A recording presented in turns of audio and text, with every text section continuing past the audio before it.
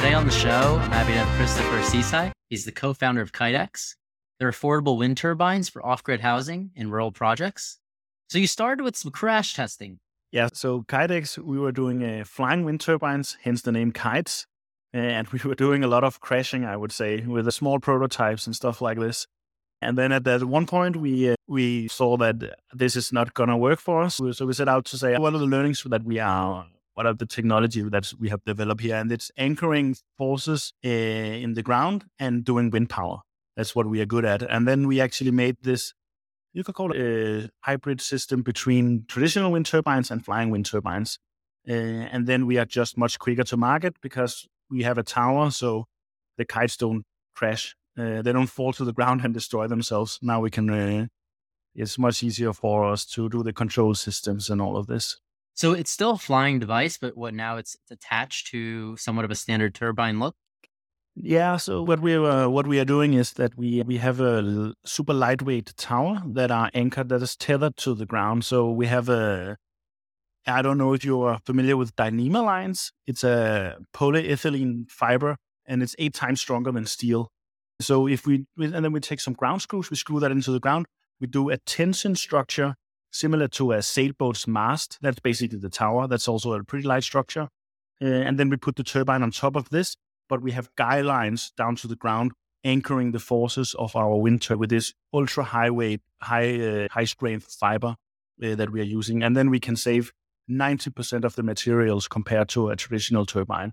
And our aim is also to make it around, at the moment, we think we can make turbines 4 times cheaper. And we are talking, what we are doing at the moment is super small scale turbines. They are small portable ones for camping, but we also are developing a larger household size turbine. And that's our mission, you could say, to get some green electricity out there for people to have them at their own place. And now with the green transition and all this, everybody wants electric cars, heat pumps. We're all going to have this in the future. So if you have a rural farm or small homestead, then it's for you. And that's what we are doing. But yeah, we have failed a lot getting to this point, I would say. We have tons of videos of both crashing the flying wind turbines that we made. Then we made this pivot, and we have also a ton of videos of turbines spinning out of control, throwing plastic components out and falling to the ground. And it's just about the philosophy on how we are developing things is we will take something and just implement it really quickly and see if it fails, basically. So if we can iterate and test, then we can basically be quick. That's what we're doing. With the technology being so much more efficient than the standard wind turbines, what are the biggest roadblocks to getting it out there and deployed? That's a good point. I think at the moment it's actually, when you see the turbine, you can go to our website kitex.tech and see it, CH, and it looks different than traditional turbine. It looks like a super flimsy structure, you could say. I used to call it the spaghetti turbine.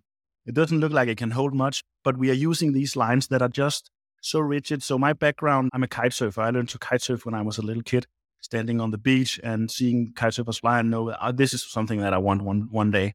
And then I pursued that. And that is the same technology. There's these lines that are enabling that. You can have a guy 20 meters in the air under this kite suspended by these 2 millimeter thick lines. And that's just amazing that when you have a structure and when you have forces in tension, then you can make it super efficient.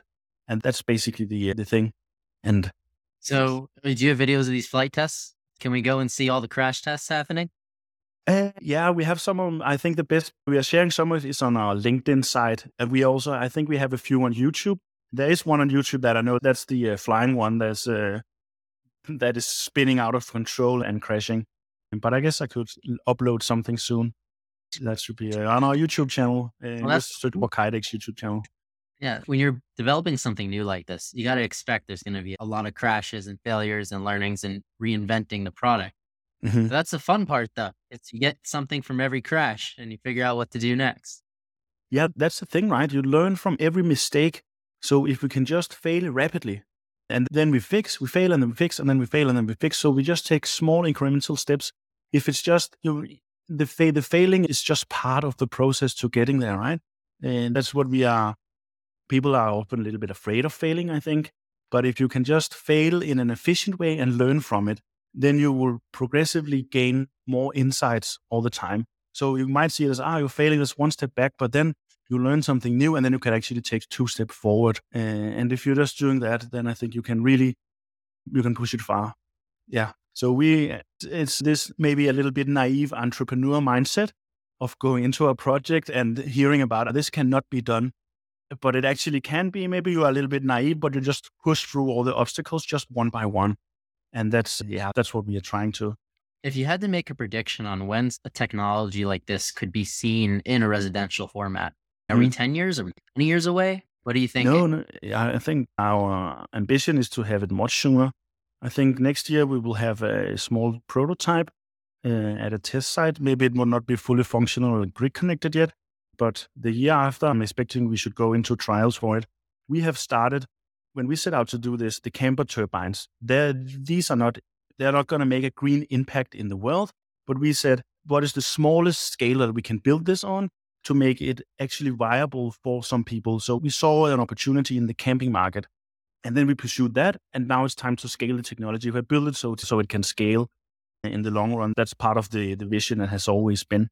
So we build the smallest product that can function. Then we develop it so that if you break a small thing, then it's much cheaper than breaking something large and expensive. It's also less dangerous, and you can push more quickly through the iteration process of the development. So build it as small as possible, but still finding a niche market and targeting that, and then develop the technology, develop all the firmware, the control systems, what infrastructure are we going to need for pitching blades and all of this. Yeah. So build small and then scale. Find a niche to target that. And that's our technology. That has been the strategy for us. Is there a major software component to this as well? Yes, I would say so. So I often call our turbine because our unholy unity of a drone and a wind turbine and a 3D printer. We are using bells with 3D printers and stepper motors, and we are using IMUs and hardware you're using from drones. And then it's a wind turbine, basically, right? We are sampling 200 hertz, 200 times every second for some of the control loops that the turbine is running on, similar to a drone. And when we have this lightweight structure, the inertia is very small in it. So it can spin out of control in half a second. It can spin up and crash. And we have had that happen a bunch of times. But we have a fail-safe system now that if it spins up, then we can just cut some power and the blades will automatically pitch up. And it took also a long time to see that and a bunch of spin-outs. I would think. So if somebody wanted to learn more about the tech or get in touch, how could they do so? The best way would be to go to our website, KiteX, in one word, kite, flying a kite, .kitex.tech, like technology, TECH. Or you can find us on LinkedIn and get in touch there. That's also an approach, I would say. Thank you, Chris, for coming on the show, and everybody for listening to another episode of Failing to Success. If you like the show, make sure to give us a 5-star review. I'm your host, Chad Galecki, and we'll see you next time.